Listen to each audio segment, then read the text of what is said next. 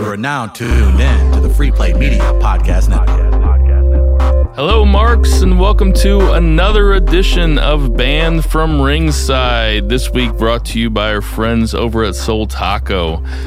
I am your host, Bill Vagey, a.k.a. The Small Package, and as always, sitting next to me, to my right, we have Two Beer Zach Pullman. How you doing, Two Beer? More like two mini beers Zach Pullman last night. I was going to say, you don't look so hot. I am not feeling so hot.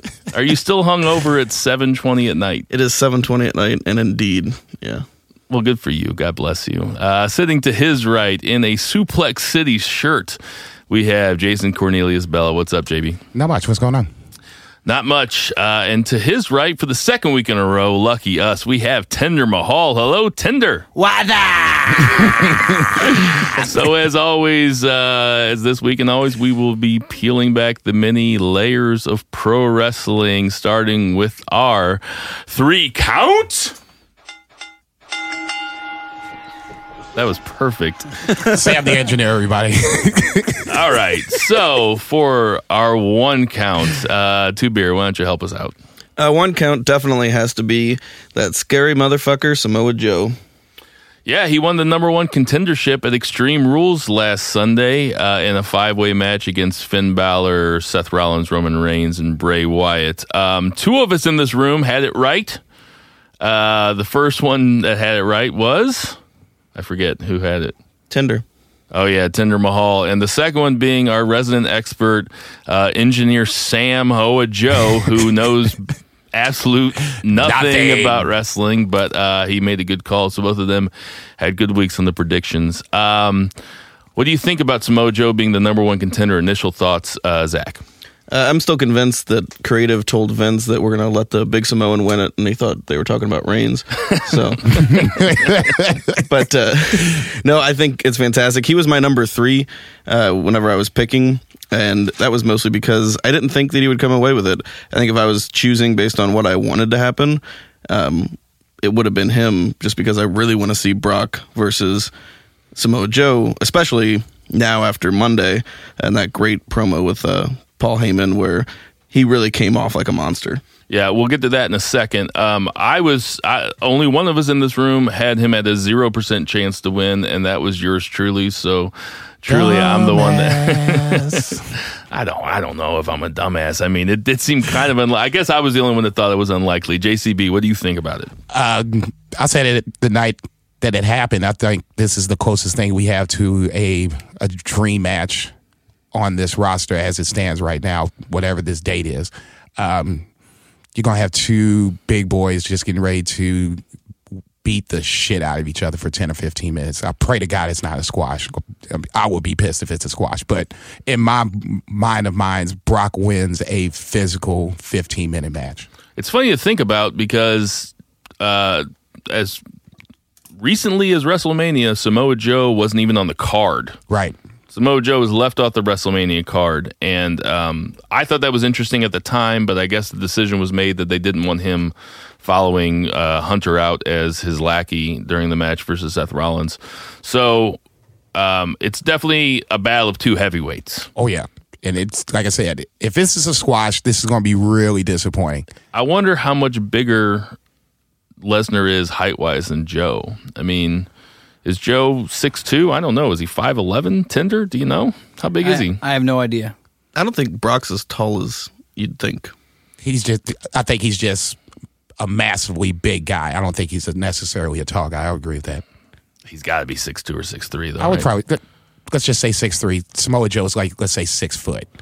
So Samoa Joe's an inspired choice.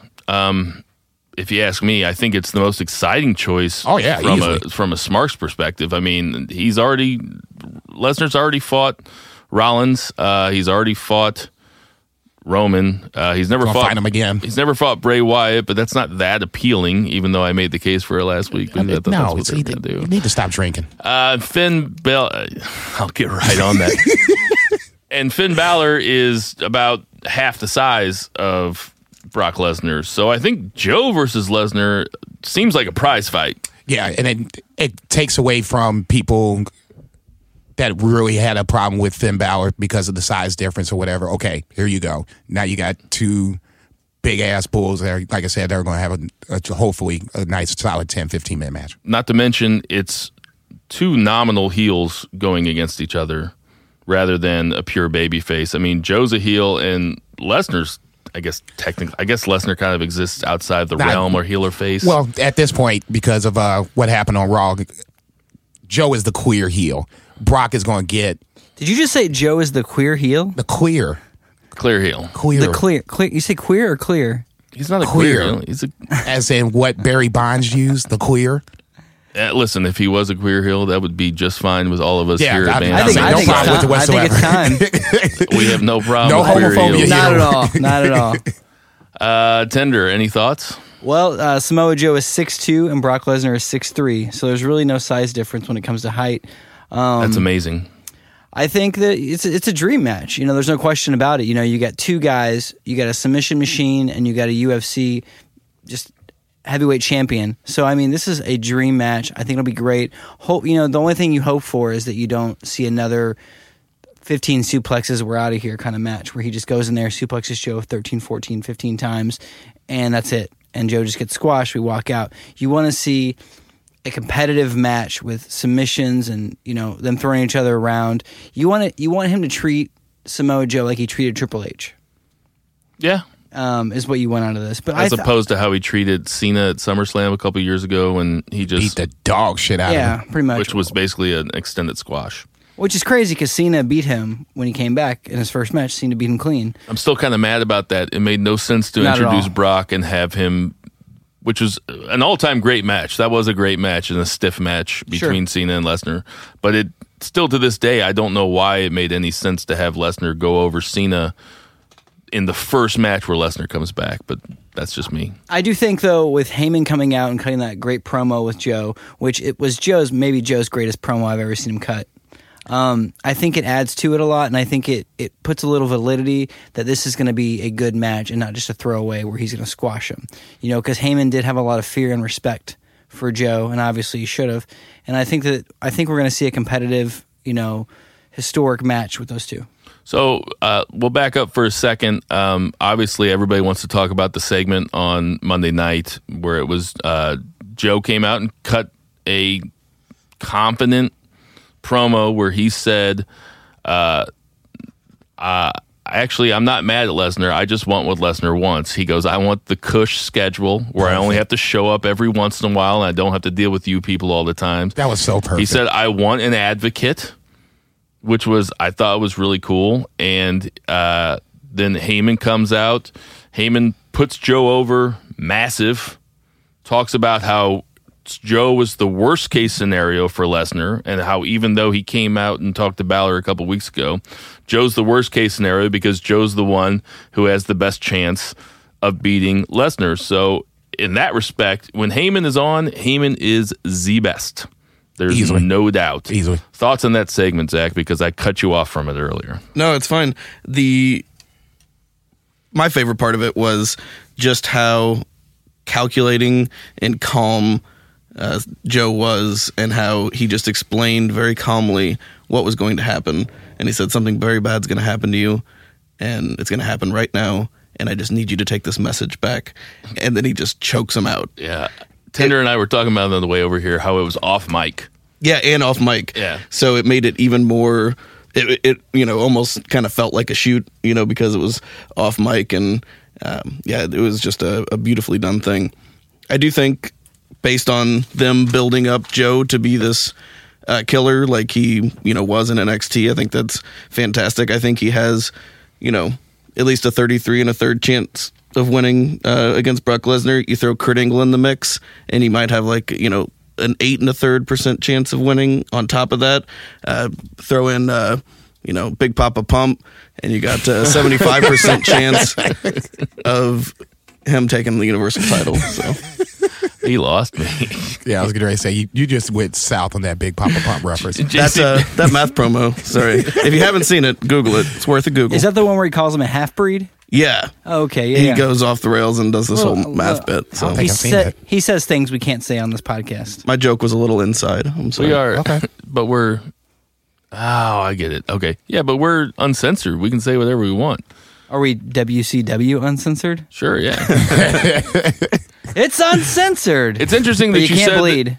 It's interesting that you said that it seemed almost like a shoot, because I was talking to Tinder on the way over here. Even though we tried to save stuff for the pod, we couldn't in the 15 minutes that we were in the car together. For sure. It seemed, I'm sure that the crowd thought, there was probably a kernel of doubt in the crowd's mind. They were like, what the hell is going on here that they're off mic and still talking? Like, that was reality-based and a lot of fun. It was fun that they went off mic and that the camera went up to him so he could hear it, but that Joe was still muttering it. JCB. What that did was now, what's the word I'm looking for, reinforces how Joe is this dangerous individual. You know, if you didn't know who Joe was before, now you kind of have an idea in your head, like, you know, this guy means business. Because he hasn't been around to the general WWE audience for very long. He was around in NXT for a minute. Right. And we've talked about this before on earlier podcasts. A lot of the general wrestling fans don't watch NXT. No, they don't. And that's your business. Sure. So if you weren't exposed to him in NXT, you didn't know who he was from Impact, this is really the first time you get to see who Samoa Joe really is. And you had to, if you're going to make this move and put him against Brock Lesnar, you got to have him come off super, super strong, and that's what they did. And he seemed terrifying. Hell yeah. Legit. Yeah. Basically, I'm getting ready to choke you out. There's nothing you could do about it. Tell this to Brock Lesnar. Let me ask you this, Tinder Mahal. What do you think about Joe being on the main roster, and really the only finisher that they've put over for him has been his submission move, and really hasn't done the muscle buster on the main roster at all, unless I'm mistaken. I haven't seen it. Maybe once. Maybe once. I think they're just trying to get him past that altogether. I seem to remember him doing the muscle buster in one of his matches with Finn, but I can't remember. I don't think he's done it on the main roster at all. He's never done it to Seth. He did it to this guy, Tyson Kidd. I don't think he wrestles anymore. Yeah, he did. I know. And I'm going to hell. I think they'll build it as a super finisher, and just he'll pull it out every once in a while. Yeah, I think that's a good point. Yeah, I think that's good. You don't really have any guys that do that. You see their finishers over and over and over again. You just get kind of sick of it. And then they get kicked out of. It's like, it'd be cool if one guy had a finisher that no one ever kicked out of, and they only used it in big matches when he needs it. But he also has the, what's the name of that finisher? The Coquina Clutch. The Coquina, that's what I thought. The Coquina Clutch. The Taz Mission, whatever you want to call it. Coquina. Cocaina? Cocaine. Cocaine. One thing I really love. One thing I really loved about the Samoa Joe promo, though, was he tends to yell a lot, which I think when you're a terrifying presence like Samoa Joe or Brock Lesnar, you don't need to yell. That yelling just goes up and never comes back. You know, you always look at a guy like Jake Roberts. And even Randy Orton in some of his promos, they don't yell. They're just menacing and terrifying.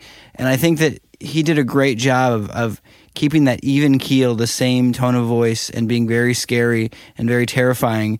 And in the off mic promo when he has him in the corner and he's talking to him about what he's going to do to him, I just thought that was so great because he kept his cool, and it was almost like he came off more menacing, more sadistic, more dangerous by not raising his voice. Couldn't agree more. It sold that match. I mean, I was psyched. I was sitting with Kayfabe Kenny and JCB watching that match at your apartment, and I was down with Joe winning, even though I predicted it wrong.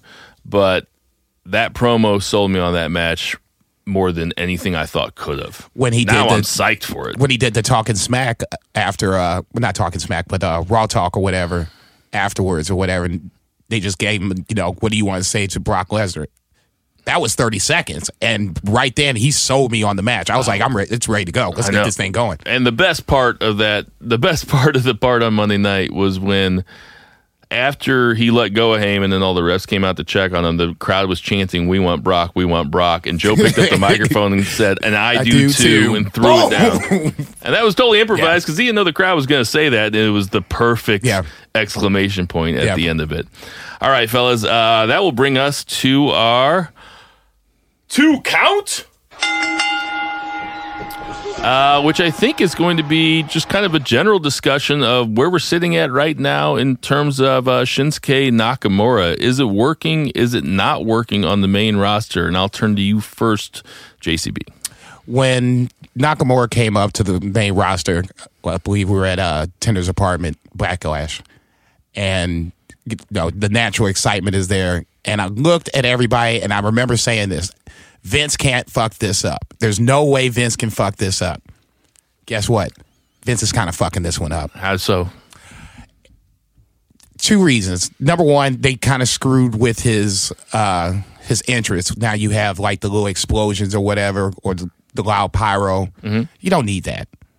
It's proven that this works. Don't mess with it.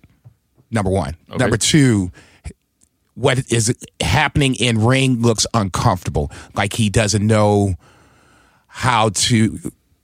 I won't say he knows how to wrestle, but he hasn't figured out the main roster style. He knows how to wrestle easily. I don't think he knows how to hold it back.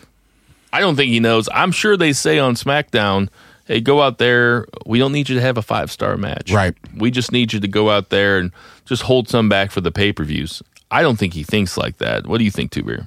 I think exactly that. It seems like he is intentionally holding back, and that's where I think that sense of being uncomfortable in the ring, which he shouldn't be, because he's a professional. He's been doing it for a long time. He's Shinsuke Nakamura, and I agree with JCB. Also, I hate that they're fucking with his entrance, because that's arguably the coolest thing about his character is that entrance.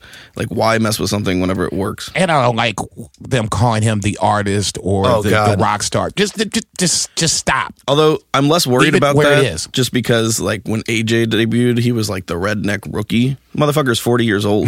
Yeah, I mean, so that went away. So maybe this bullshit will go away too. Tinder. Nakamura. Gross. What do you think? I think that he's still new. He still hasn't had that big feud yet. He's a new guy on a new roster. It's just going to take some time. We got to be patient. We can't expect this to happen right out of the gate. Like, let's be patient. Let's wait for it to happen. Right now, SmackDown's all about Money in the Bank. Let's see what happens after Money in the Bank. Let's go from there. I think that we all want him to come in and be this champion and have this amazing run right away. It's just, these things take time. There's other guys on the roster.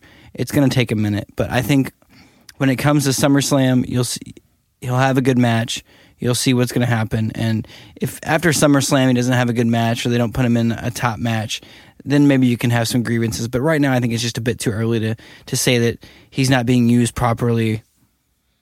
That's my opinion. So, real quick, I don't want to know if he's going to win Money in the Bank or anything, and we'll keep our Money in the Bank predictions for next week. But it's just one word, and I'm going to put you on the spot, is SummerSlam.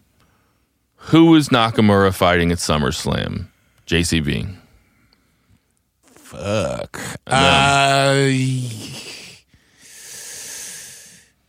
Kevin Owens? All right. Tinder? Who would I want to see him fight? No, who do you think he's going to be fighting? You can give me both, though. I think we're looking at. I would love to see him fight. I would love to see him fight Brock Lesnar. Obviously, that's not going to happen. He's on Raw. Yeah, that's not going to happen. That's my dream match. I think you're looking at him fighting maybe. Who's your top heel on SmackDown right now? Owens. Kevin Owens. So you're probably looking at a Kevin Owens Shinsuke Nakamura match. Zach. I think they're going to keep AJ with Owens for a little while. It'd be kind of cool to see him go at gender, even though no, I don't want to see that. I think it's going to be Cena versus Jinder at SummerSlam. For sure.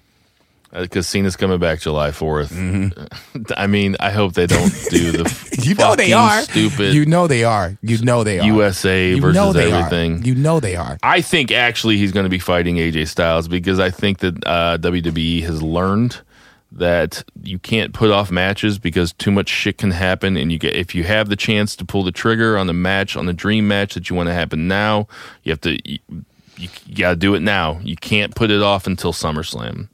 Yeah, good point. That's what I think. No, it would make sense. I mean, it's like you said. Because they never got Cena Undertaker for reasons such as that. Right.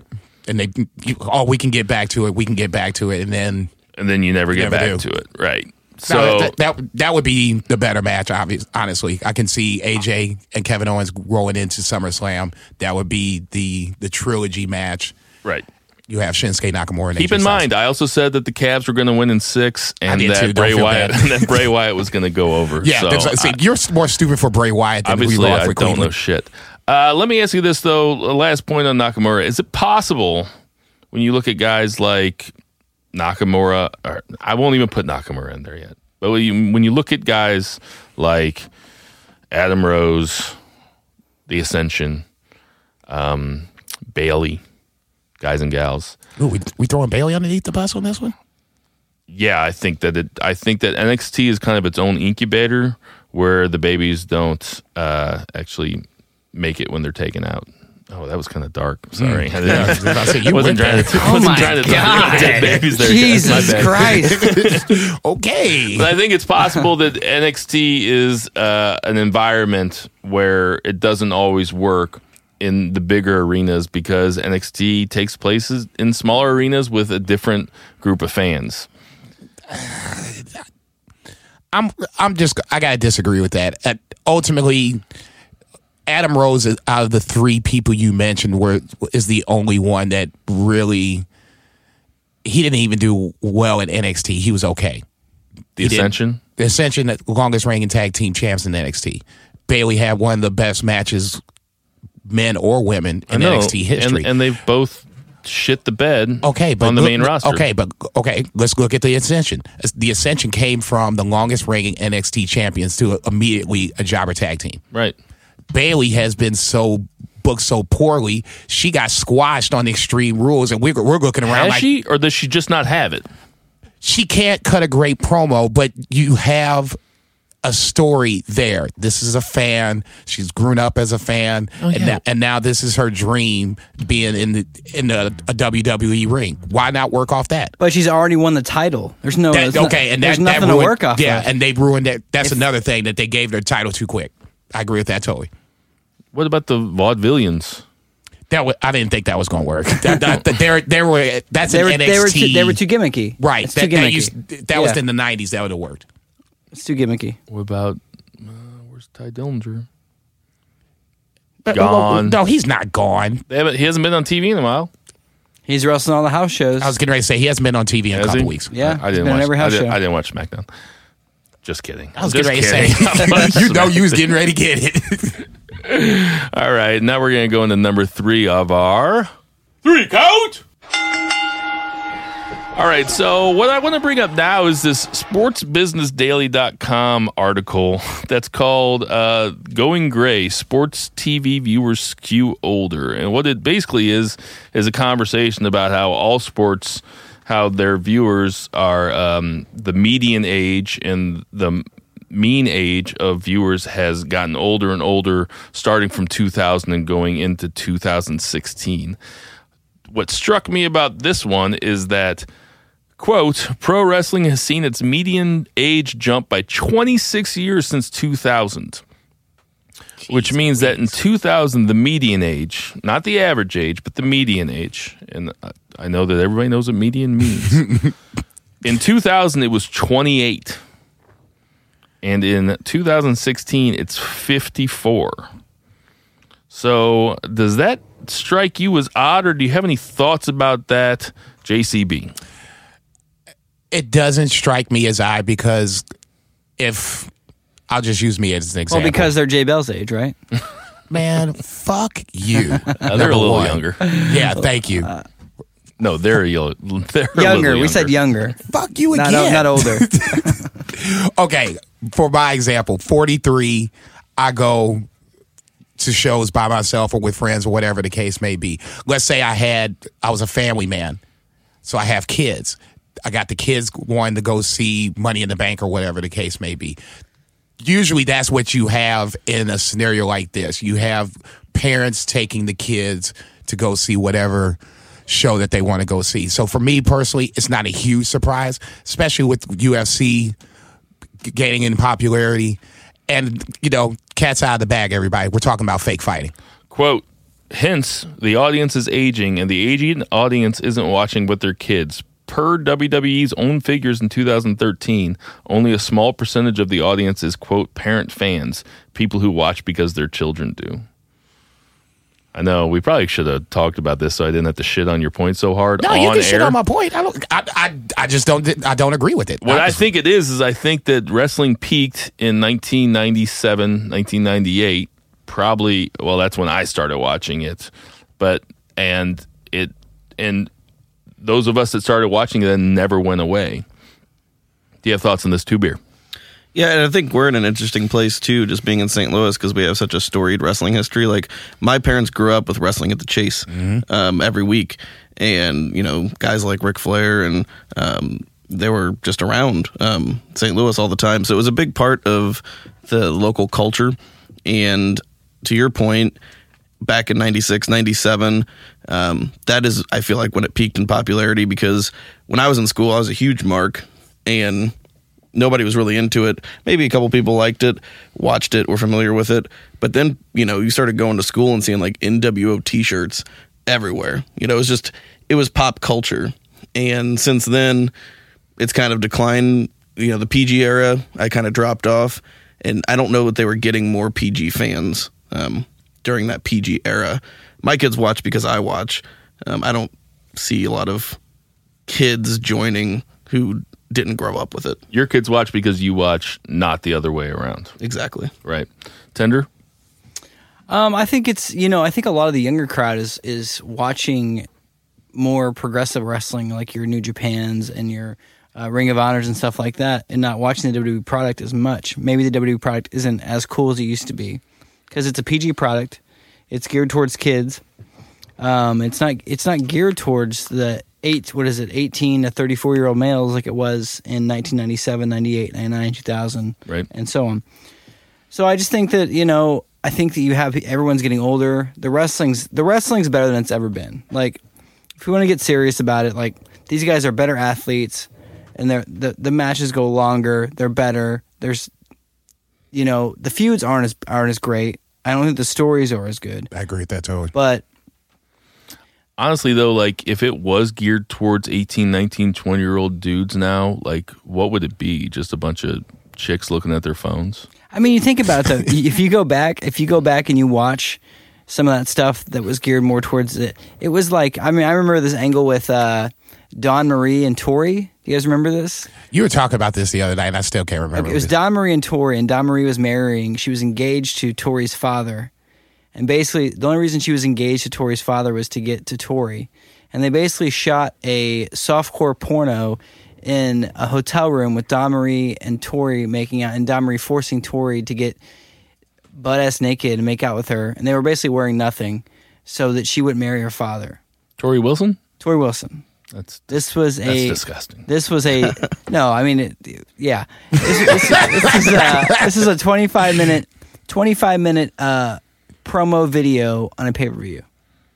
Wow, that would never happen now. It would never happen now. No way. I think it's notable to say that it is the PG era, and I mean, because as much as you want to bring up indie wrestling, which is a part of it, it's not the main part of it. And what we're talking about is WWE, because that controls most of the share. And I think that's interesting that in the PG era, the wrestling fans' age has gone up. But I don't think that's necessarily a bad thing for WWE's bottom line, because that's disposable income. Because it's, if you're 45 and you're still in the wrestling, you can pay for a ticket for WrestleMania weekend. You can go to NXT, you can go to WrestleMania, you can go to the Raw afterwards, you can go to the SmackDown. You might want to dial it down on that WrestleMania weekend. That's a nice little chunk of change right there. It's a nice little chunk of change, as you know from experience. I didn't pay for it. Well, I guess now we both shit on each other's points, so never mind. Welcome. Hey, let me ask you guys, have you guys, that's the end of our 3 count? So let me ask you guys something. Have you guys ever been to Soul Taco? Never. Delicious. Best quesadillas I've ever had. Best quesadillas. What's your favorite thing, Zach? I like the spicy pork taco. I love me as a quesadilla. Spicy pork taco is probably not my favorite. I probably like spicy pork burrito, but They're all good. If you guys have never been to Soul Taco, I completely recommend it. My wife and I, every time we go to the Loop or anytime we catch a movie at the Tivoli, we like to go to Soul Taco. She usually gets a quesadilla. I usually get a burrito. We usually split it down to half. She'll get the bulgogi steak, and I'll get the spicy pork. That's a mouthful. Oh, man, it's the shit, though. It is. It's nobody, if you ever talk to anybody about Soul Taco, Sam, you ever had Soul Taco? Yeah, Sam's had Soul Taco. He fucking loves it. He's over there nodding. They have 4 locations plus a food truck. They are in St. Louis, Missouri, like I said, on the Loop, kind of at the west end of the Loop, over there by Blueberry Hill. They also have locations in Columbia, Missouri, Champaign, Illinois, and Chicago, Illinois. There's also a food truck that is out at least 5 times a week. You can check them out on Facebook, Twitter, Instagram. They're all over the place. Please go check them out. They're a friend of the show. They're a sponsor of the show. Check out Soul Taco. Fill your face with some delicious Korean barbecue, fusion Mexican style, delicious goddamn food. Now Do I yourself feel a bad. favor. I think I got to go tomorrow because since they're sponsoring the show, I think, just on principle, I got to Oh, I think you should go tomorrow. Yes, I definitely think you should go tomorrow. Thank you, Soul Taco. Guys, check it out. What is the, how do you spell Soul Taco, by the way? SEOUL Taco. Thank you very much for pointing that There we out, go. Tinder Mahal. I would have forgotten about that.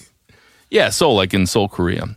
So we're going to go to some Facebook questions now because there's a couple interesting ones that I wanted to check out. Is there a better heel than Miz right now, and should he get a Universal title run within the next few years? I'll jump on this one. I mean, yeah, Kevin Owens. I think that's the easy question, the front part of that. I mean, don't get me wrong, Miz has been for the last calendar year, has been one of the top heels on either show. Uh-huh. No, nothing wrong with that. I don't know if he'll ever get a Universal Championship run. It'll have to be with a face champion. Brock is there for the foreseeable future. I've never even thought about Miz versus Brock. Okay, more so to my point.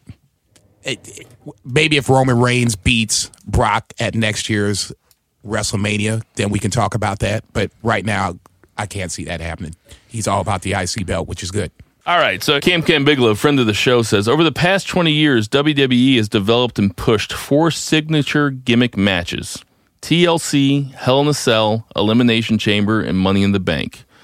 Which do you think is the best type of match, and more importantly, are any of them better than War Games? I'm going to start with you, Two Beer Zach.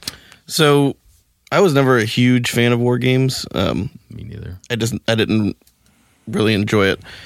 That was one of my least favorite pay-per-views. I never bought it, never once. Out of those 4, I think the best has to be Money in the Bank, simply because it is long-term ramifications. It can be a great match on its own. I thought last year's Money in the Bank was fantastic. And the thing that was missing that I hopefully happens this year is that anticipation of like when the cash-in is going to happen. Yep. When you do it that night, it's cool, but at the same time, you're wasting the potential of that angle for that long. I think Hell in a Cell is probably the most iconic. Some of the best matches that ever happened were Hell in a Cell. But I think the coolest to happen would be the Money in the Bank. Tender. I think Money in the Bank's great because it's a solution to every problem. If somebody gets injured or something happens, you always have that as your backup plan. So it's like you always have that Money in the Bank as your backup plan, no matter what.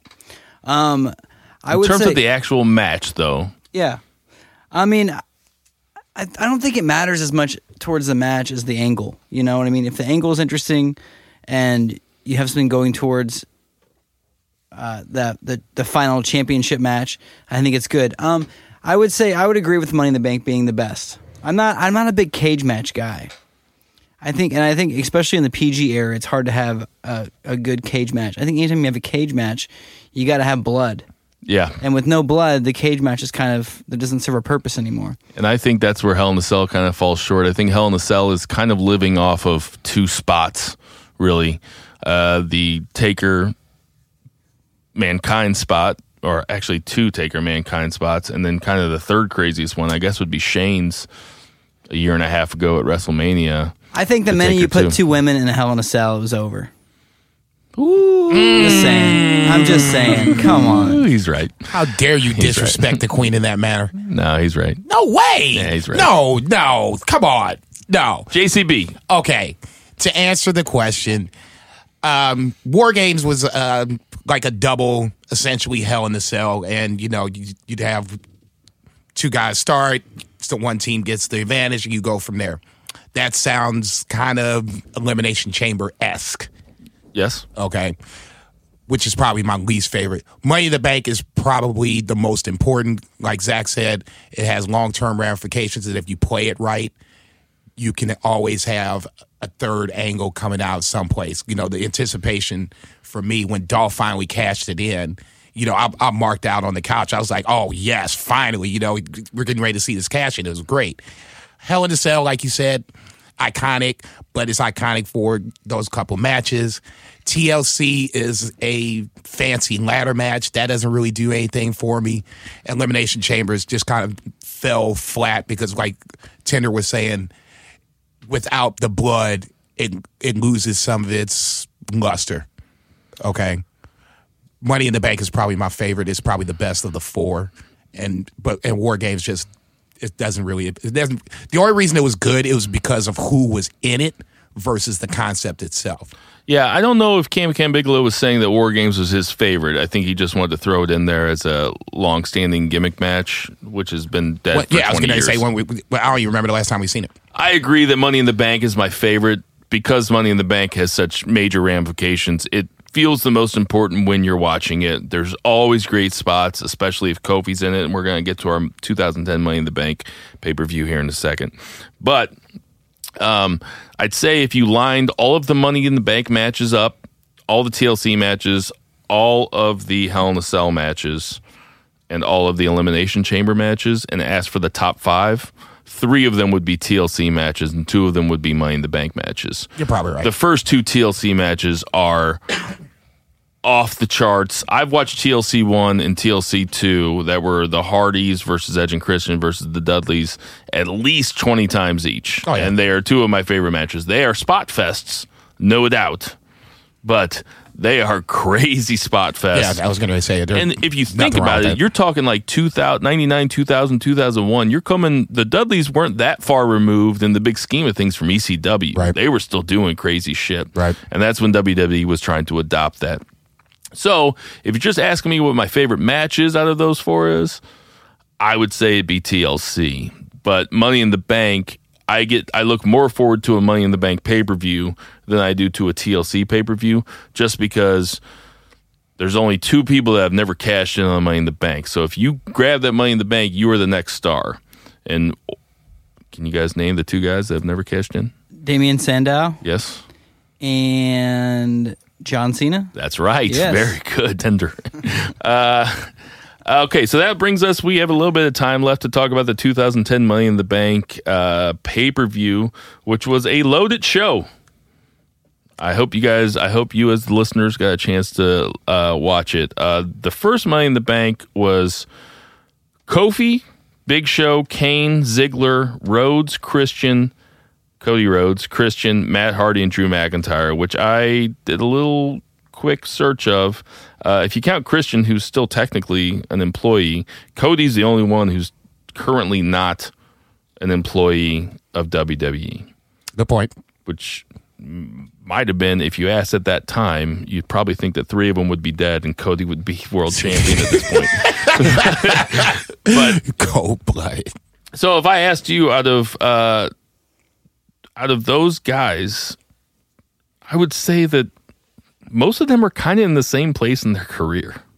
It's not even a joke. Kane's gone. Besides Big Show. Besides Big Show, yeah. But Kofi is still upper mid-carder, which he was at that time. Matt Hardy's still an upper mid-carder. Drew McIntyre is still He's with the company, but he's with the company. He's not getting the push now, but he's not necessarily.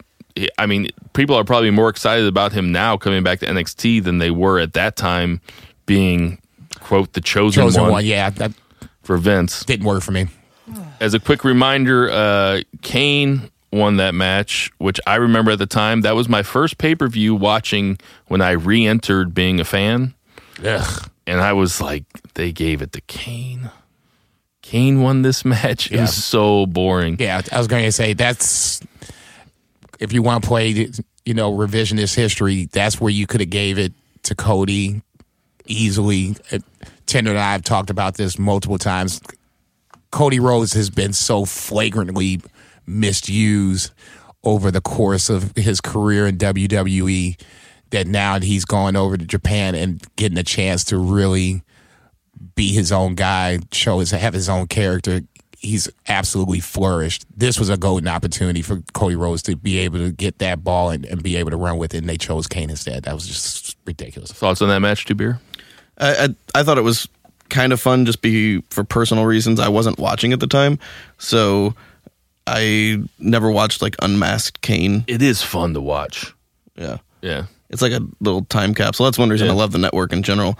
But I was surprised that Kane got it. Like, I didn't look up anything beforehand. I didn't want to have any spoilers. But I didn't either. I was surprised Kane got it too. I was like, I wait totally a minute, forgot about it. Yeah, I was like, wait, who wins this? He's gonna get knocked off the ladder. And then he won, and then he cashed in, which Right. was the first time that had ever happened. So first Money in the Bank outside of a WrestleMania, first time, and the only time before Ambrose did it last year that someone cashed in the same night. Right. And I thought that was, kind of cool, even though it does remove that angle. And there was two, because there was two brands. So you had a Raw and a SmackDown. And I actually enjoyed the second match more. I was going to say the same thing. I enjoyed the second match more too, which was Orton, Y2J, Edge, Evan Bourne, John Morrison, The Miz, Mark Henry, and Ted DiBiase. Do you remember that match, Tinder? I do not remember that match. It was. It seemed like it told a better story throughout the match.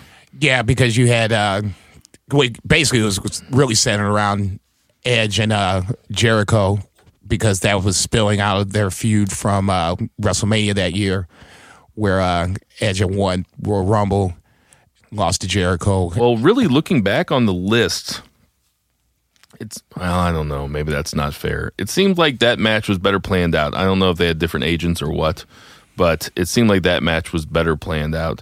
That was a loaded card. That had the Usos. They got no love coming down to the ring. It was dead Usos with silent. Tamina versus the Hart Dynasty, which was Tyson Kidd and what's his face? The big dude. Yeah, David Hart Smith. David Hart Smith, who was released, I think, less than 6 months later. He didn't last very much longer. But Tamina and Natalya were both there. Crazy how that time warp is. They don't look like they've changed a bit. No, they really don't. And that was 7 years ago. And then they had Jack Swagger versus Rey Mysterio, Alicia Fox versus Eva Torres, Layla versus Kelly, and Sheamus versus Cena, which brings us to our This Week in Wrestling, because the end of the Sheamus versus Cena match was, did you see it? Yeah. Where NXT interfered, because it was 7 years. Nexus. I said NXT. Yeah, Nexus. Sorry. I got you. Nexus interfered, and that was 7 years ago tonight when Nexus interfered on Raw. Oh, it beat the dog shit out of John Cena? Beat the dog shit out of John Cena. Daniel Bryan got fired for choking out Justin Roberts. That was the first time that you ever seen anybody rip up the mat too. Yeah. Like take apart the ring. Like take everything apart and just destroy everything. That's when you thought, all right, like wrestling's going to change. Like we're going to go back to just having like this really cool faction, like kind of remind you of like NWO days where like, it was, just like they were taking over. And then you slowly learn that was not going to happen. And they never gave Barrett the belt. Never. Biggest mistake ever. Yeah, they really fucked it up. He was unbelievable. I agree. He was one of the most over heels since Punk. Do we blame John Cena for this one? No. Why? Because John Cena is not the end all be all. No, why? No, I'm asking JCB. Why would you blame John Cena? Well, it kind of At that point, it was more, at least for me, it was John Cena or bust. And, defeating the Nexus solo just should not happen, okay? Whether it's Vince saying, I want Super Cena to win, whether it's John saying, hey, I don't want to put these guys over, the Nexus basically crossed John Cena's path, and from that point on, slowly but surely, it dissipated, and you never really heard that much from the Nexus anymore. My question is, who do you blame? Mason Ryan. He wasn't in it. Oh, he was in that. He was in Nexus. No, he wasn't. Yeah, he was in the CM Punk Nexus. No, I know, but that was the second group of Nexus. That was not that original group of Nexus. There were 7 dudes. It was not Bull Buchanan. I can't take a joke. Trying to make a little quip, make the show funny, give it some life. It gets all serious on me. Well, they call me the small package, man. All right, so just to finish it off, 17 years ago, Bischoff won the WCW Hardcore title from Terry Funk. 17 years ago. Are you serious? I didn't know that till I read it today. Triple H won the King of the Ring 20 years ago. I forgot he even won the King of the Ring. 1 year too late because he got punished because of the Too sweet curtain call. Curtain call. Yeah, thank you. And in the Well, hold on. Last week I didn't answer that question properly. You asked me about the curtain call. Yeah. And I was kind of befuddled. The curtain call changed this whole business. That was one of the biggest moments in wrestling. Yeah. You don't have any Steve Austin. You don't have, Triple H doesn't, that character doesn't happen, I don't think, without him having that monkey on his back, that chip on his shoulder, so to speak.